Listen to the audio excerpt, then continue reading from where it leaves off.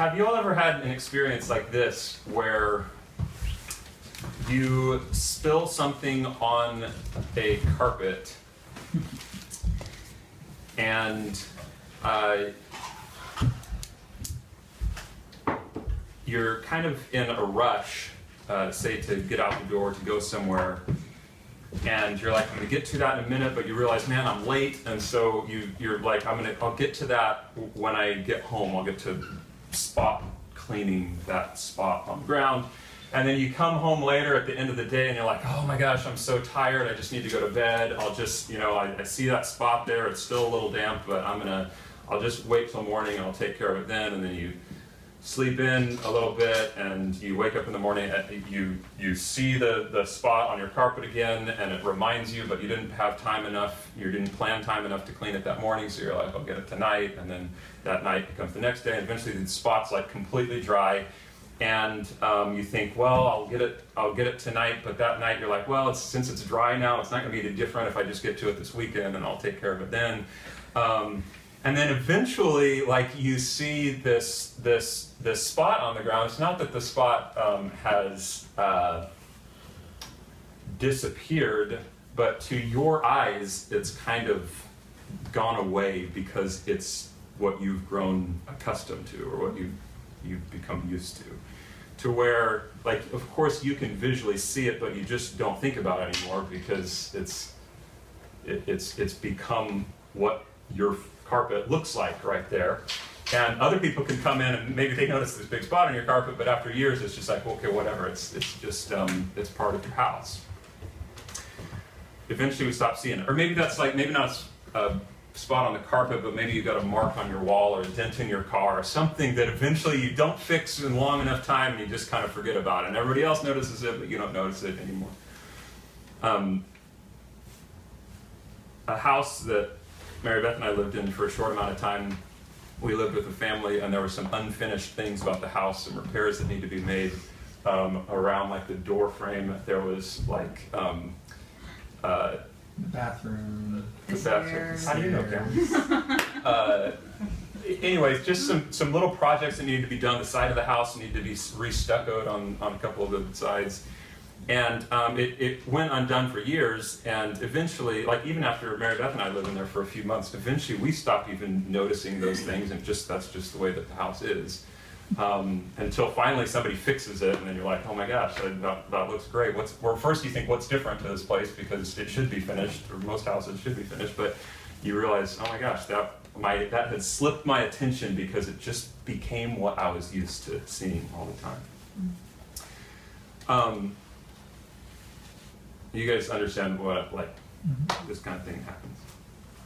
So I think that this was happening to the Jews to some extent when they returned to Jerusalem after the exile. They, I think we're going to read, they lost sight of something very important.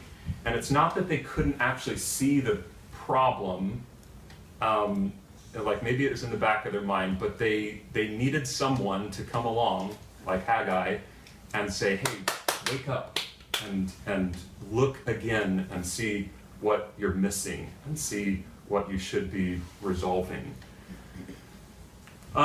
So we come to the book of Haggai.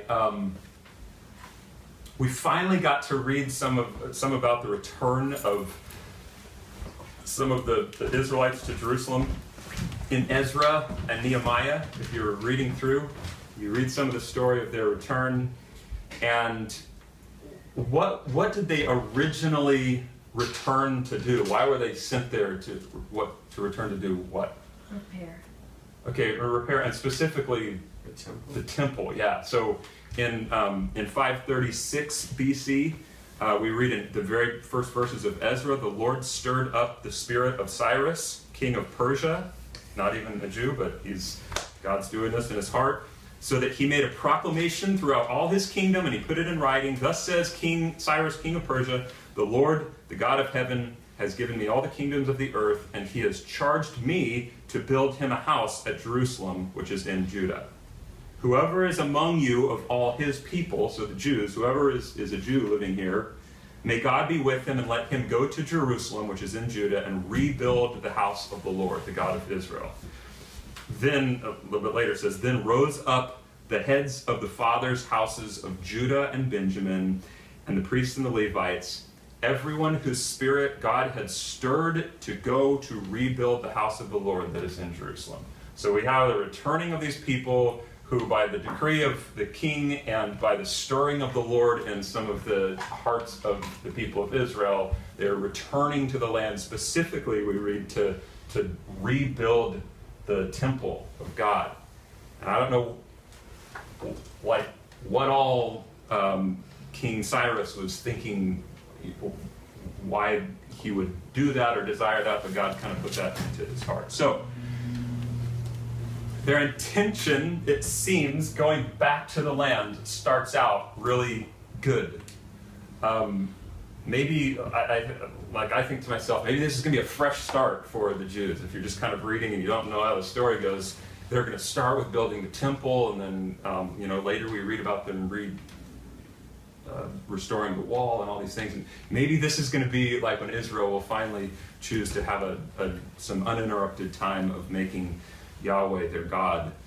And so we read in Ezra 3, this is not where we're at today, but we read in Ezra 3 that they remove the rubble around the temple and they start laying the foundation for the temple. Like they get started in this project that they should be getting started in. But then in chapter 4 of Ezra, we start reading about a lot of discouragement of that rebuilding of the temple. You can read about it in Ezra 4, but some of the people of the land discouraged the people of Judah and made them afraid to build and bribed counselors against them to frustrate their purpose all the days of Cyrus, king of Persia, even until the reign of Darius, king of Persia. And so they're facing discouragements and some other decrees from kings and leaders, and it's keeping them from finishing the project. And just so you know the timeline, it's for about 15 years from the start of that to the beginning of the book of Haggai. So they started, it seems, fairly immediately when they get there, and then 15 years later, that foundation has been laid, but it's just sitting there undone. Maybe you guys have seen one of those construction projects that just kind of halts mid-project, and I don't know if they ran out of money or what, but it's just like sitting there with just either the framing done or just a limited amount done. We've seen that in several other countries more, where it's like, wow, they had big plans to do this, but it just kind of stopped there, and now it's been sitting there for 10 years, it looks like, and there's nothing else going on. So we read in Ezra, just to, it's fascinating to me how all these pieces fit together, but in Ezra chapter 5, verse 1, if you're curious, it mentions that the prophets Haggai and Zechariah prophesied to the Jews who were in Judah and Jerusalem. And so everything that happened in chapter 5, verse 1 of Ezra is what Haggai and Zechariah say, I think, at least Haggai, in that one verse. You could kind of insert Haggai into that one verse. And they fit seamlessly together. I was like it's like when the Flash comes into the scene when you're watching the Arrow, or what's Green Arrow, Green Lantern? Anyway, they're like crossing stories, and they're like, yes, this is amazing how they fit together. So Haggai's prophesying, just like it says in Ezra that he was doing. And what did he prophesy? Well, we read it here. Another kind of cool note that I think was a lot of people kind of pointed out about Haggai is we're beginning to get into time periods that we can know exactly the dates because of other historical calendars and moon cycles and different things. We can know, it says in Haggai 1:1 that this is the second year of Darius the king, in the 6th month on the 1st day of the month. Well, their months and days don't exactly line up with the way that our calendar works. But Haggai 1:1 happened for sure on August 29th, 520 BC. I think that's kind of cool. And the other dates in Haggai, you can say this happened. I mean, it lays it out, but this happened specifically on this day. And like the further you go back, of course, the harder it is to kind of determine now what was the actual date of this and that. But this kind of starts a section that's like, yeah, these are the actual dates. August 29th, 520 BC. So let me read the first 6 verses here. In the 2nd year of Darius the king, in the 6th month, on the 1st day of the month, the word of the Lord came by the hand of Haggai the prophet to Zerubbabel, the son of Shealtiel, governor of Judah, and to Joshua, the son of Jehozadak, the high priest. Thus says the Lord of hosts. So God speaking through Haggai to the governor and the high priest. Thus says the Lord of hosts, these people say, the time has not yet come to rebuild the house of the Lord. Then the word of the Lord came by the hand of Haggai the prophet. Is it time for you yourselves to dwell in your paneled houses while this house lies in ruins? Now therefore, thus says the Lord of hosts, consider your ways. You have sown much and harvested little. You eat, but you never have enough. You drink, but you never have your fill. You clothe yourselves, but no one is warm. And he who earns wages does so to put them into a bag with holes. Verse 2, people say the time has not yet come to rebuild the house of the Lord. Why are they saying that? Why might the people be saying, hey, the time's not yet to rebuild the house of the Lord? It's not easy. There are people coming against them. Yeah, so people coming against them, they're probably fearful. Yeah. It's inconvenient. It's inconvenient, or yeah, at least compared to, well, building our own house is something that makes sense to do. This is like an extra work. Yeah. They wanted to be fully settled before they started the house of the Lord. It sounds like to feel very comfortable before they finish the temple. Yeah. Anything else? It is a big project, certainly. I mean, way bigger than a house. Like, it was going to be a big ordeal. And maybe once they, see the foundation, they're like, oh, wow, this is some people are grieving, right? If you remember, because they're like, oh, this is nothing like a Solomon's temple. But it was financially, it may not have been, financially, economically, it may not have been. Yeah, maybe with people kind of coming against them, they're kind of new back in the land. Maybe they're thinking, oh my gosh, I need to make sure that we've got enough resources, and we're kind of at the mercy of, we're not the great, powerful kingdom we used to be. Hopefully we can find enough resources to even get our own stuff going before we think about the temple being rebuilt. Yeah.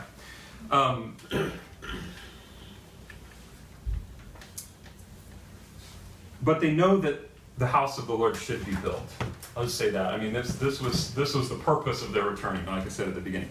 What did the temple, we've talked about this a little bit before, but what did the temple represent to the Jews, or what did it mean to them, the temple of God in Jerusalem? There are probably several different things, so what? It's where God dwells. Okay, so it's like the presence of the glory of God, specifically in the Holy of Holies, on the mercy seat of the Ark of the Covenant. Yeah, it's like this is where God meets with his people. Presence of God. What else does it kind of represent to them, maybe? A place of worship. Okay, yeah, a place to worship God, and even a place to atone for sin. Like, that's the whole, all of the sacrifices and offerings. That was the center of the cultic practices, used in a positive way, of the Israelites. It was the temple of Jerusalem. Anything else you can think that it might have represented? The favor of the Lord. Okay, yeah. God he'd chosen a specific place and a specific people and a specific time to do his work, to dwell with a particular people, and man,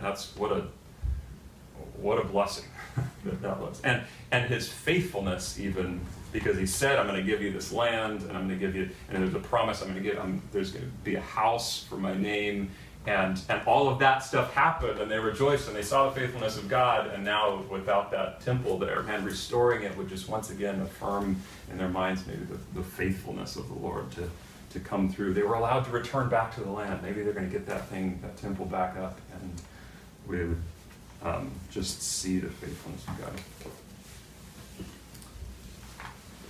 Maybe the covenant, like their covenant with God.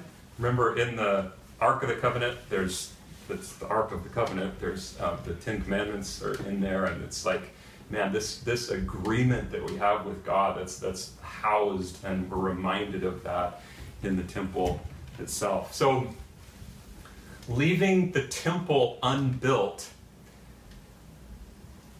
maybe meant elements of either apathy for the presence of God, maybe an underlying kind of distrust in the faithfulness of God, maybe an indifference for the covenant, maybe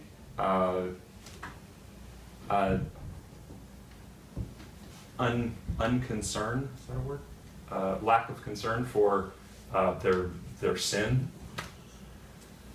It was the presence of God in his temple, access to him, obedience to him, that was to set this Jewish people apart from all of the other nations in the world and bring blessing to them, yet they are determining, hey, the time has not yet come to rebuild the temple. Read verse 2. And it's not because they didn't have the resources to do it, because they're building their home. He says in verse 4, is it time for you yourselves to dwell in your paneled houses while this house lies in ruins?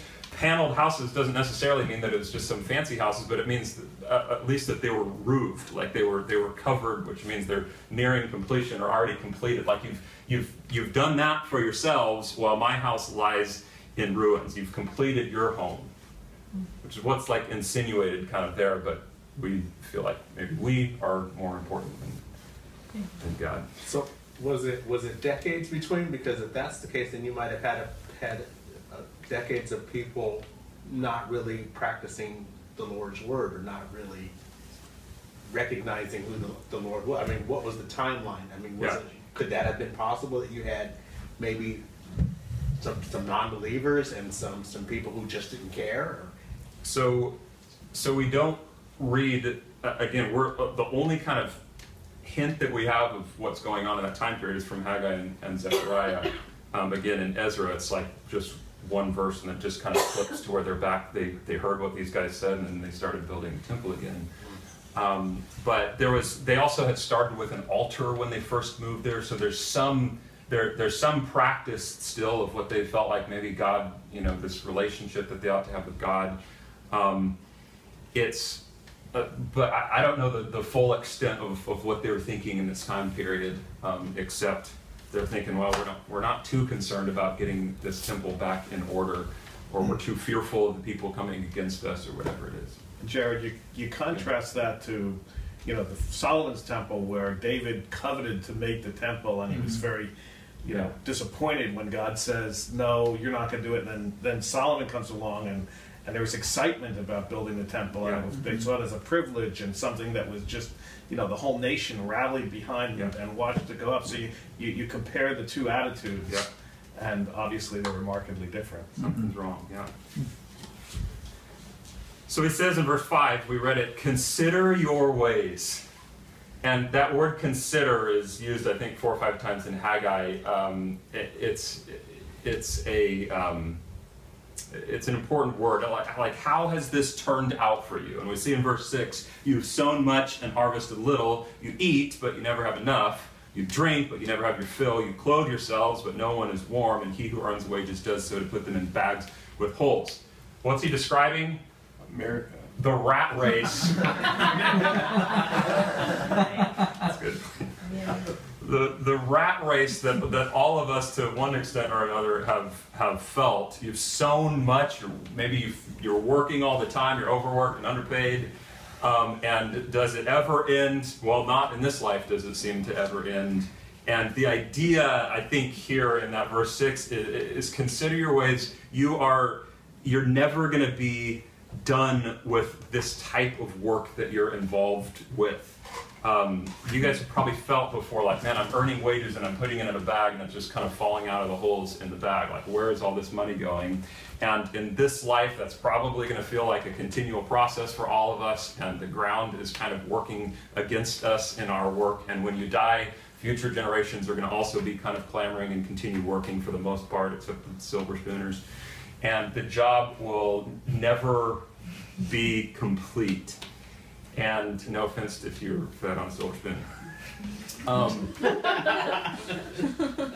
Here's what God's, I think, pointing out. If you don't consider your ways, what's going on here, you will never build the temple. You're never going to get to it if you continue working for these things. You're never going to get to that place. It's been 15 years since the foundation was laid, and after, maybe in those first few years, it was kind of an embarrassment that they had this project started and all of the other nations were like, you didn't finish that. But now it has just become part of what they are used to, okay?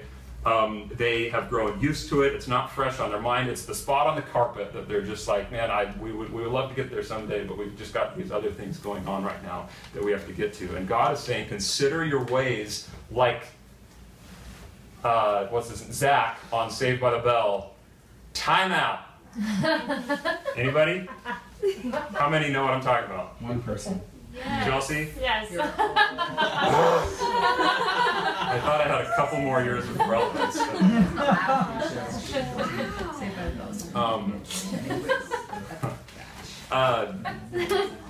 When the Psalms say Selah,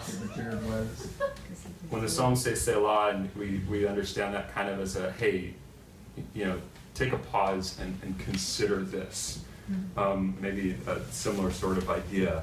The housing of the presence of God, the center of your worship as a people, is lying in ruins. Oh, but look, you've completed these nice houses for yourselves. Consider your ways. And consider that you've got a spot on your carpet, but you're saving up to buy a chandelier or something else. And it's like, no, take care of the spot. Verse 7. Thus says the Lord of hosts, consider your ways. There it is again. Go up to the hills and bring wood and build the house, that I may take pleasure in it, and that I may be glorified, says the Lord. You looked for much, and behold, it came to little, and when you brought it home, I blew it away. Why, declares the Lord of hosts? Listen to this. This is stinging. Because of my house that lies in ruins, while each of you busies himself with his own house. Ouch. It'd be like imagine if you lived in a country where everybody's kind of struggling to make it, and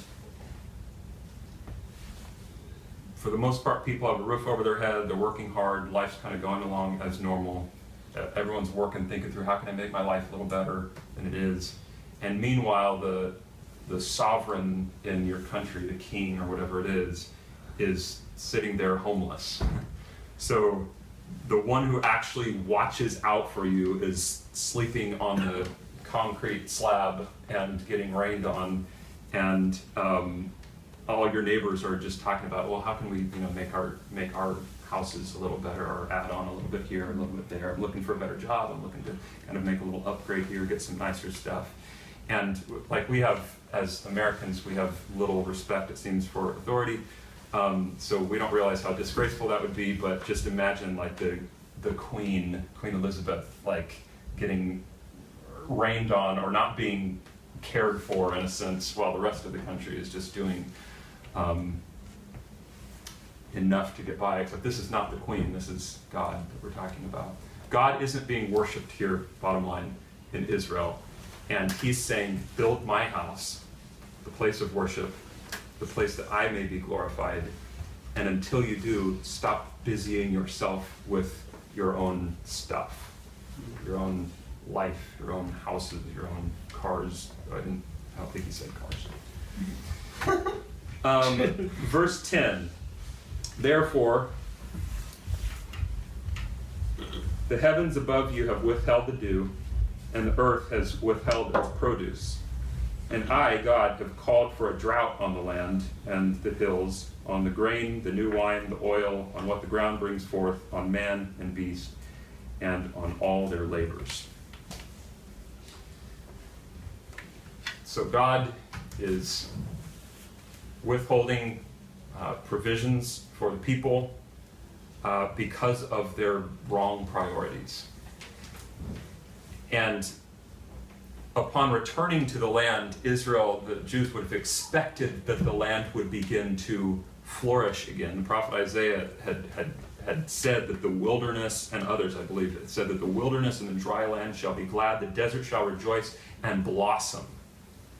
But the promises of the Mosaic covenant, I think, are still in effect here. But in Deuteronomy 28, these promises of blessing for obedience, you're going to have blessing, and to Israel, that very much meant you're going to have the rain that you need, and you're going to have the food that you need, and you're going to have the supply, or cursing for disobedience to the Lord.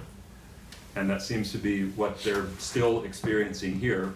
And so I think this is super sad in the story, that the very same types of things are happening as these people come back into their land. This drought and famine and pestilence that God had brought before, hundreds of years before, Israel was doing the same sort of thing, and Israel at this time is also once again refusing to obey.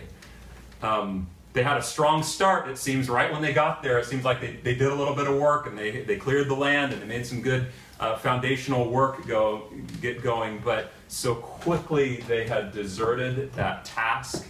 And so God, I believe truly in God's grace, he is getting their attention with natural disasters, saying, this isn't going to work for you. I'm not going to give you now what you need, and you need to finish my house and worship me and seek my presence, and then watch what happens. Watch the blessing that comes from following me. Verse 12, then Zerubbabel, the son of Shealtiel, and Joshua, the son of Jehozadak, the high priest,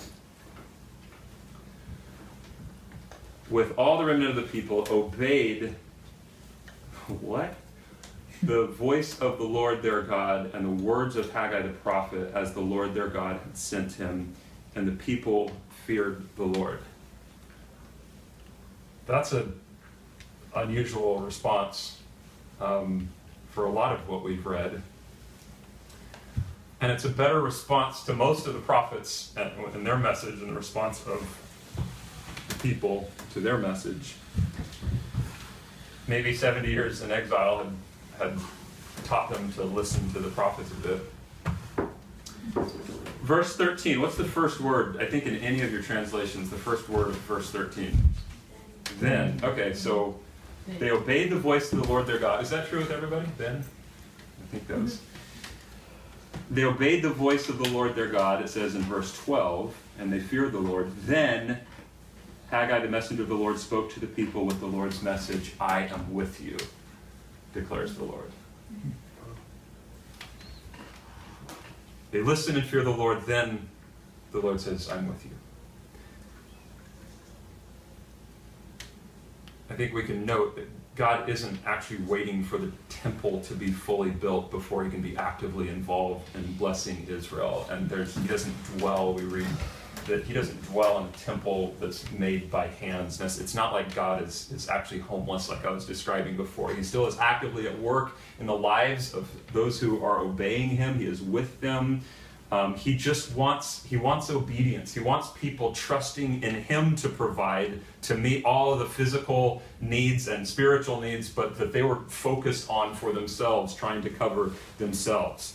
He wants his people to be saying, whatever God says, I'll do that, even if it doesn't feel like I'm ready to do what he says that I should do, or I don't feel like my own stuff is in order, or man, I'm going to go back to this building project. It's going to be a little embarrassing. It's been sitting there undone for so long, but okay, God, I'll do that in order for you to be glorified. We obey, and it says he is with them when they obey. I think what Israel is or was struggling with was an issue, maybe among other things, of misplaced priorities.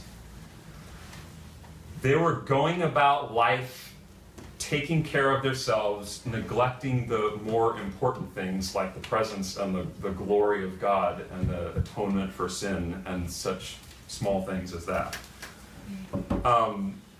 They were possibly anxious, saying things like, what shall we eat, what shall we drink, what shall we wear, where shall we live, what shall we live in? And surely God would be cool with us pursuing these types of things. We have to have homes, and in order to be a society, like we need to have a covering for ourselves. This temple, like somebody was saying, is just this extra kind of thing that we'll get to it when we can. Whenever we're able to do that, we're going to get to it. But what does Jesus say to the questions of what shall I eat, what shall I drink, what shall I wear in the Sermon on the Mount? He says, hey, those types of concerns that make you so anxious, that's what Jesus says, that's what the Gentiles seek after. That's what people who have no knowledge of God seek after. Those types of things. They seek after these. Your heavenly Father knows that you need him. He says in Matthew 6, Jesus says this, but seek first the kingdom, right? You all have heard this famous Christian verse. Seek first the kingdom of God and his righteousness, and all these things will be added to you. So Jesus was telling, I think, a same message about 500 years after Haggai and the people, the Jews back then, they were struggling with the same things, these misplaced priorities, these misplaced concerns. And I would say 2,000 years later, we still sometimes are struggling through the same concerns that just bounce around in our minds. Here's what I want to kind of point out. The Jews in 520 BC on August, 29th, maybe you could say that they weren't as bad, it seems, as some of those who had gone before them. At least they had started this work of temple. I mean, if you read the stories, and they're actually about to get worse. Zechariah is about to talk about some of that, but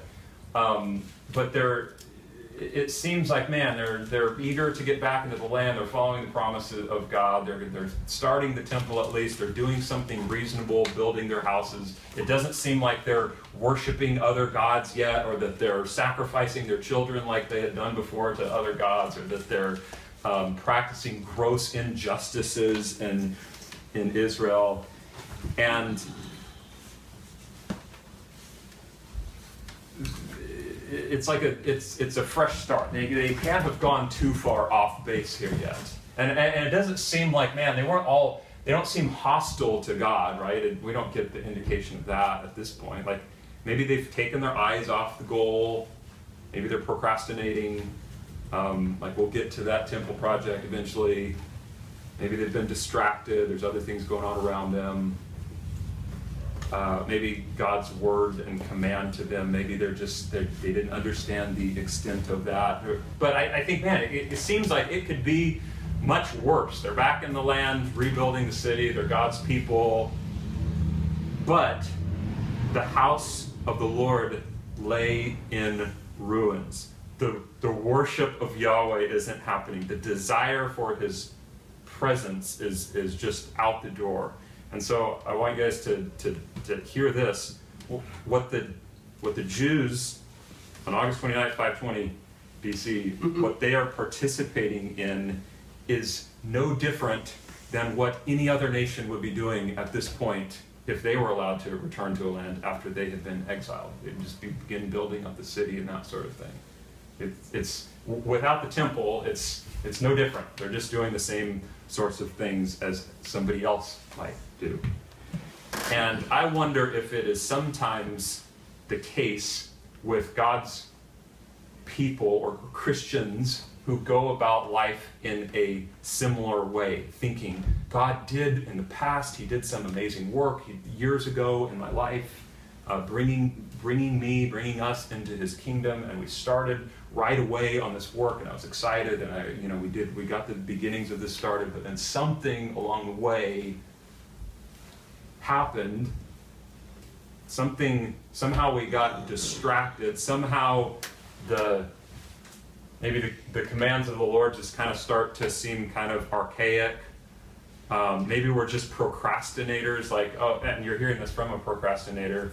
That's something I identify sometimes as.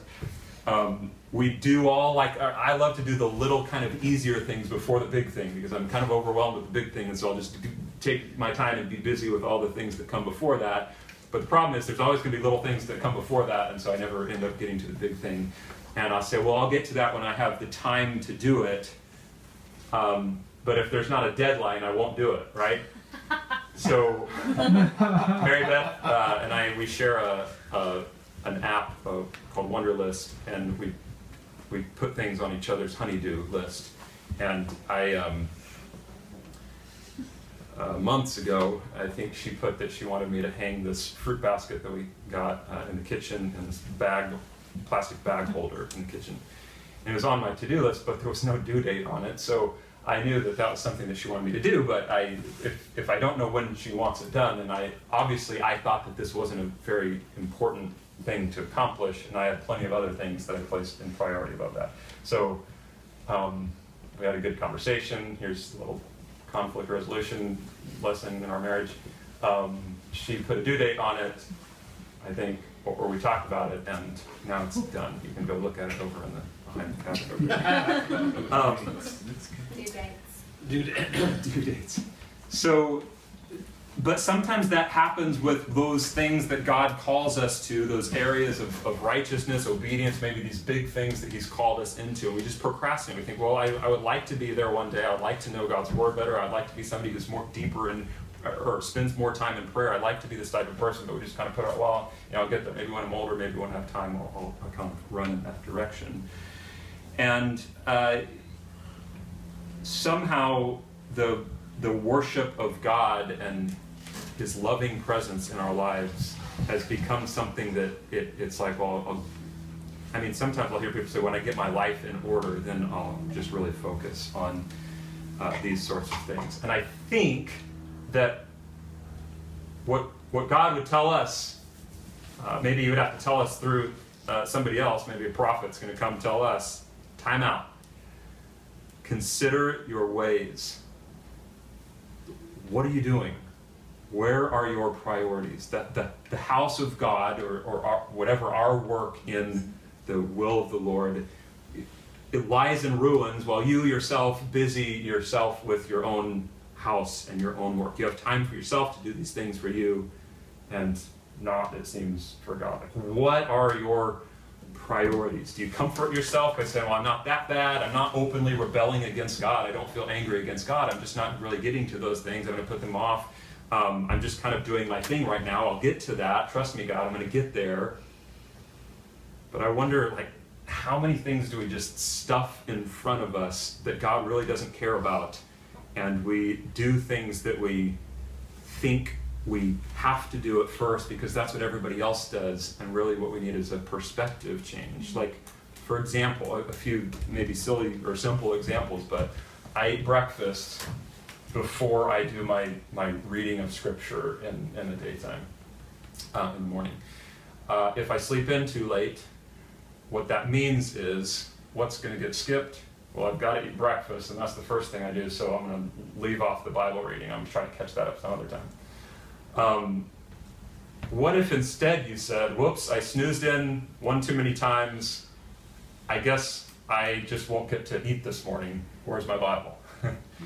And you thought, oh man, there's something maybe even important about my own physical nourishment.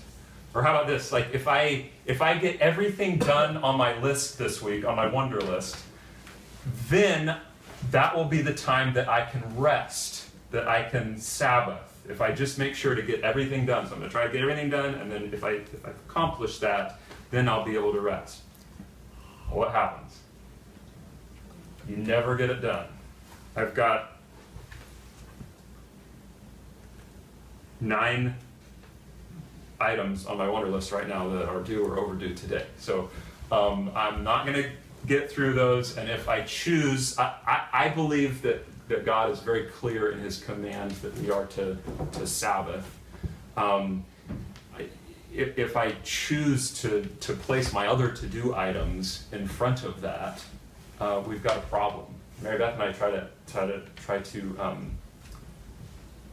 practice Sabbath, whether we feel like we need it or not, whether we feel like we have the time to do it or not. And I would suggest to do that. You would do the same. We're not perfect at that, but that's Can you set a reasonable. parameter on that, like limit it to like 3? What do you mean? Yeah, limit the to-dos to 3.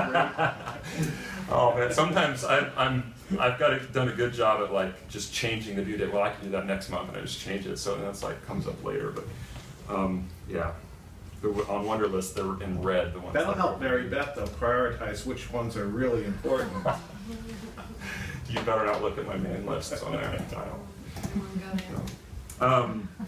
Or how about this one? I'm gonna save. I'm gonna practice saving and get my retirement in a good place, and then I will be able to give to other people and be generous to other people. Like I just want to make sure that I'm gonna be covered, and then man, I'll be free to give all the more. What's the problem with that? You never know how much you're going to need, and you might think, well, I've got this much in my retirement account. I've got this much on my life insurance, my health insurance, and Social Security. But what if this happens? And what if this happens? And what if the economy collapses? And what if this hospital doesn't work and I have to go out of network? Well, then my expenses are going to be this. And like you could probably never save enough to feel 100% secure, and then, well, the problem is, I think God calls us to be generous right now. And maybe there's an element of trusting God right now and being willing to share with the one who asks right now. I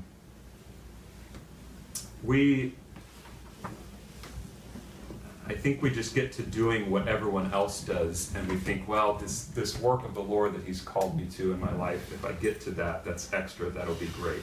And sometimes we even pray, Lord, would you help me get all of these things done so that I can spend time with you? It doesn't feel like blatant rebellion because it's like, well, I'm going to get to that. I want to get there. Like this is something that I will do. I'll do my Bible reading later, or I'll be generous later, or whatever it is. So it doesn't seem like we're doing something that's all that off, but maybe a little indifferent, maybe a little bit lazy, maybe a little bit procrastinating, maybe a little bit fearful. I think there's a lot of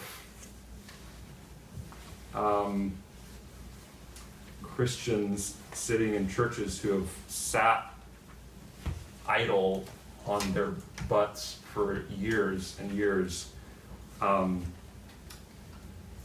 coasted and put off holiness and righteousness and service to the Lord as something that I will get to one day.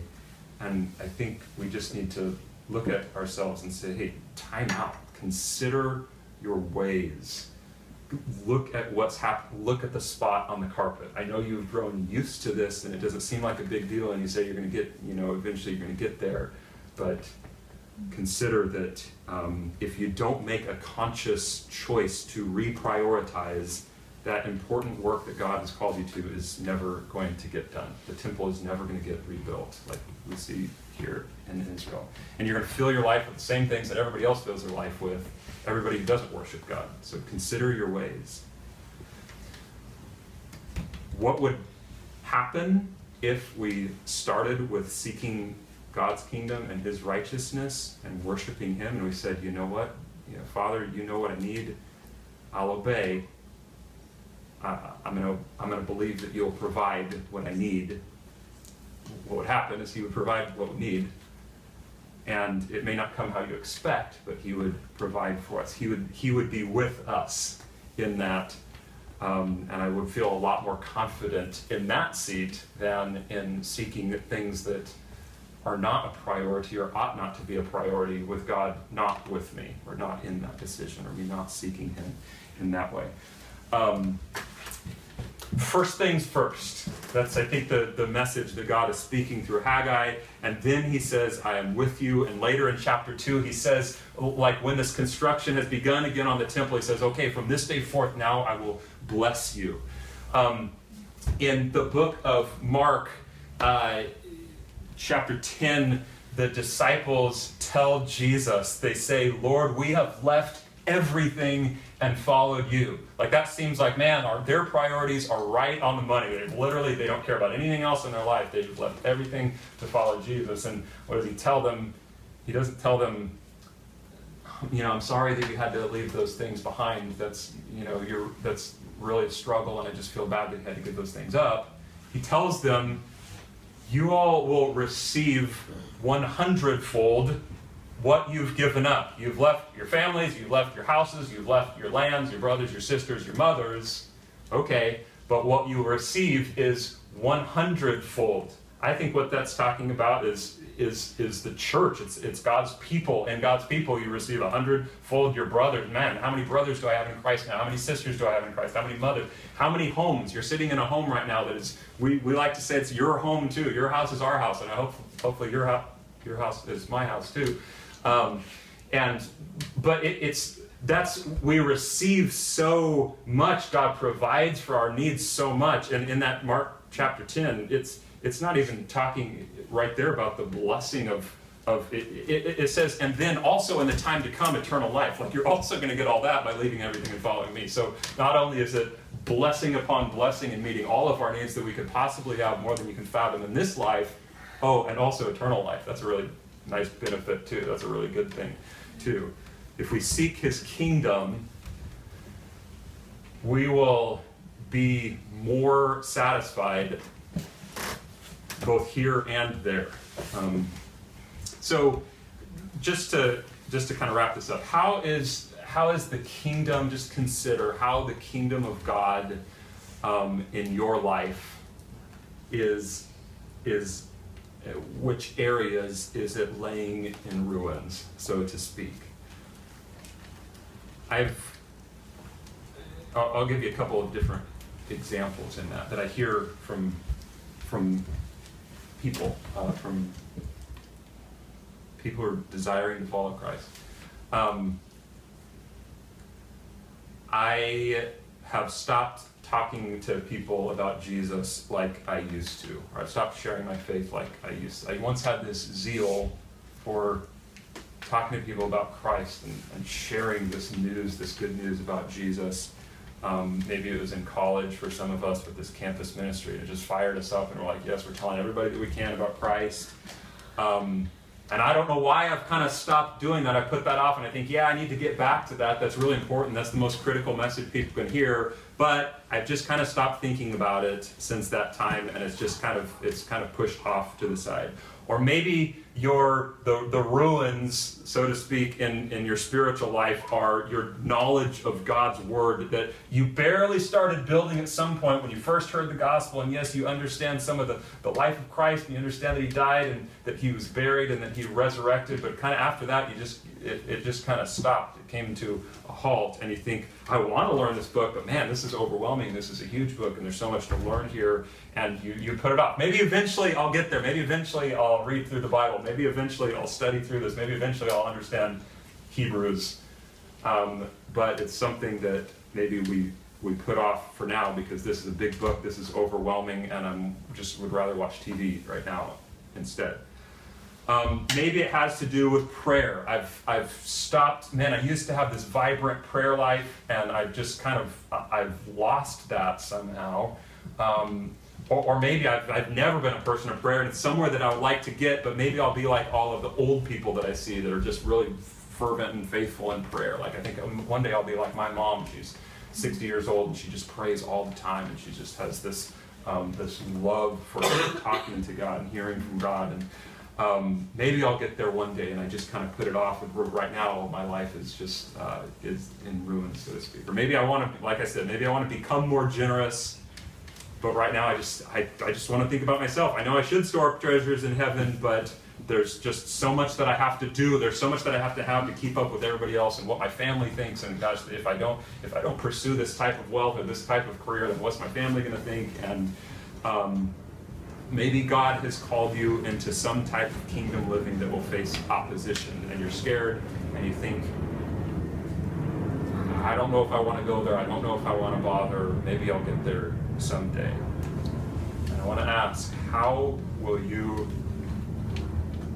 prioritize God's kingdom over your own.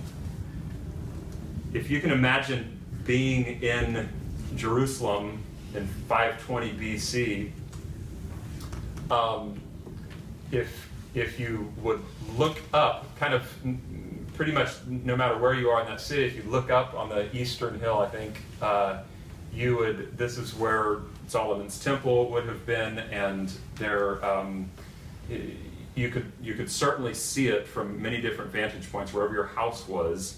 And if you looked up there at the time of Haggai's writing, you'd see this.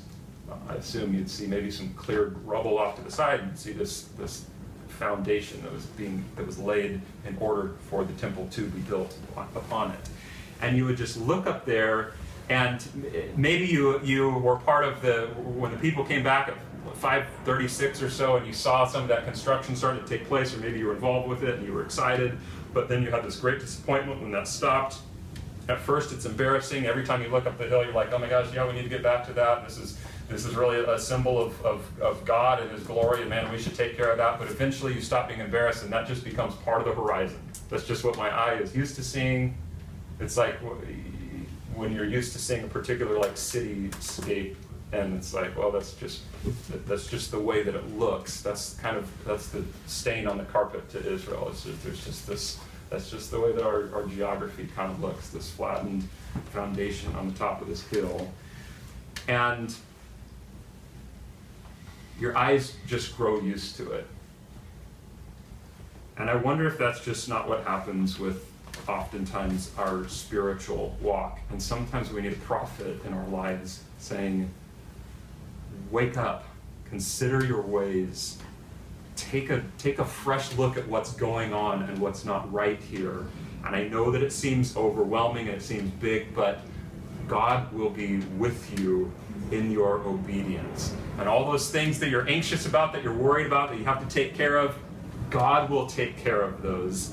You go fix the temple, make the first thing first, and don't procrastinate me, but worship me.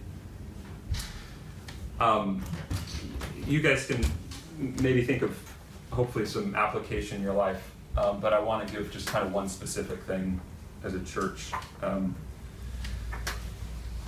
that I'd love to see.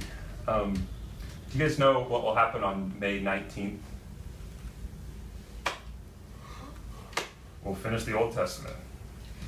Mark that in your calendar.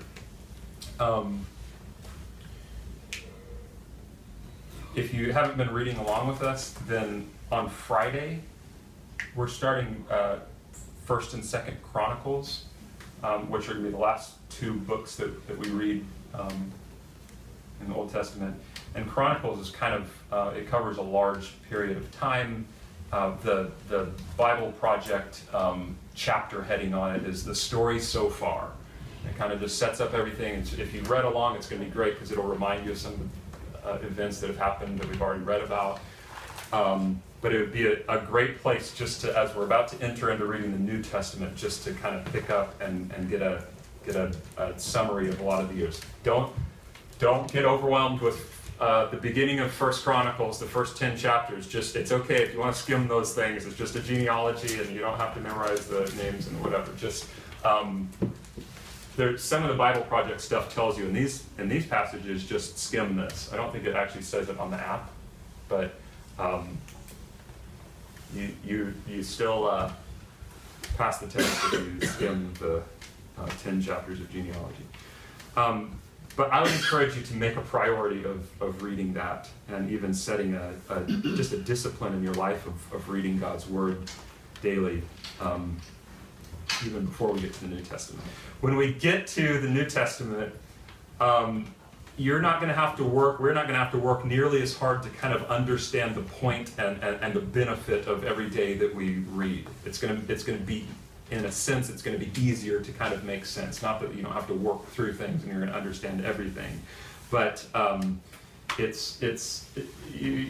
going to love it, right? Like if you know much about the Bible, it's going to be kind of refreshing as we get there. You may have heard a lot of the New Testament before. I know that some of you have. Maybe you've read through it before or several times. You're going to hear a lot of verses that are famous verses that you've heard before. But it is going to line out for us very clearly what the life of a Christian is to look like, or what does it mean to follow Christ? What does it look like to be about what God desires for us to be about?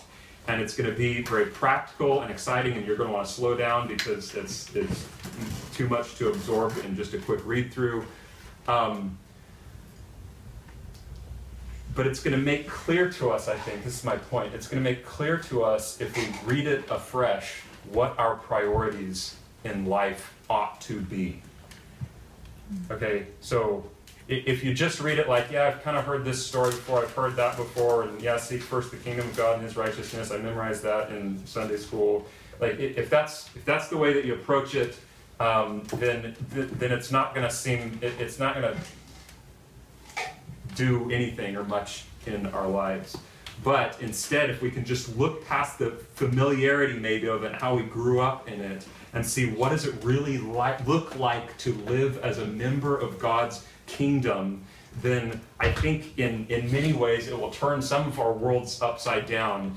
And I would love it if as we get there, we talk about it.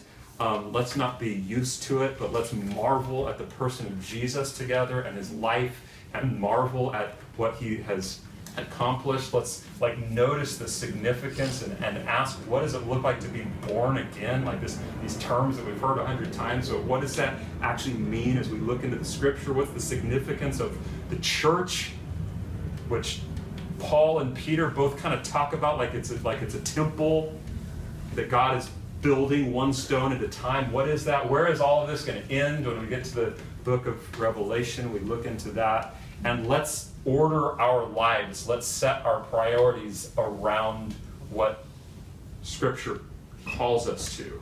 Again, it's not that we're not called to stuff in the Old Testament, but it's just going to be a lot more crystal clear as we look into the New Testament. I'm saying let's prioritize our lives not around what everybody else who doesn't know the Lord prioritizes their lives around, but let's prioritize it around what God says ought to be first, what God says our priorities ought to be, what God says our righteousness ought to look like. And let's put first things first. And I think that we'll maybe begin to see areas of our life that there's this kind of flattened horizon, that it's like, well, spiritually, like that needs to change, and we need to see something start to be built there and something start to happen. Verse 15, that last verse says that the people started back up the work on the 24th day of the month in the 6th month on the 2nd year of Darius the king. That's September 21st, 520 BC. When the people of God at this point in history, they considered their ways, they repented, which is, again, not happening all the time, and their priorities rearranged, and they started to build the temple, to begin the temple again, and it was marked down like, okay, this is the date that it began. And I wonder if maybe today or tonight will be a day that we can say that I've listened and I want to obey, and I want to rearrange my priorities and reorient my life around the work that God has called me to organize my life around, and say I'm committed to the task that God has called me to. And you have to, I don't want to preach another sermon, you have to do that with other believers. The temple analogy, once it's talking about it to a singular person, but most of the time that we're talking about God's building in the New Testament, it's multiple people that God is building together, it's growing together, it says. And he's adding new stones in there as people come to know Christ. So it's going to have to be done together. Talk about it. Have 2 or 3 other people in your life that you're regularly like, man, here's what I'm reading. Do you see this? Can we look into this? Can we ask somebody a question about, well, what does this mean? What is this? What's the influence? Or how does this affect my life? What does this mean? And I want somebody to hold me accountable to this, to display the presence of God in my life. And when we obey, when we are about the work that he's called us to do, he will be with us. And the time is now. It's not to put it off for one day. It's now. Father, thanks for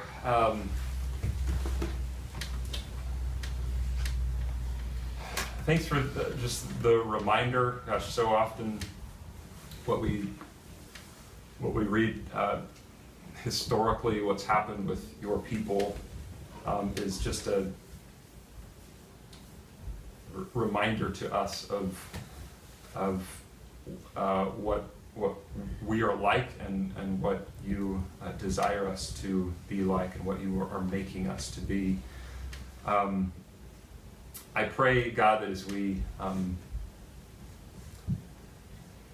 I don't sense that anybody, most of the Christians that we hang out with don't seem like they're just openly against the work of the Lord or doing these horrific things. It doesn't seem like that. But God, to not be seeking the type of work that you have called us to is rebellion against you. To just do what everybody else does in a good way is not seeking your kingdom and your righteousness and trusting you to add anything else that you see that we need. So God, I pray that you would help us all to refocus if needed, to prioritize, to orient our lives around the work that you have called us to, the things that matter, the living as members of your kingdom and not just the way that the kingdoms of this earth kind of run and function. But Lord, would you help us not to put off what you want to do, not to say, well, I'll get there one day, I'll be the mature Christian I should be one day, I just need to take care of these things real quick first. But would you help us to seek that now? I pray that you do that in us, Lord, and I ask this in Jesus' name, amen. Amen.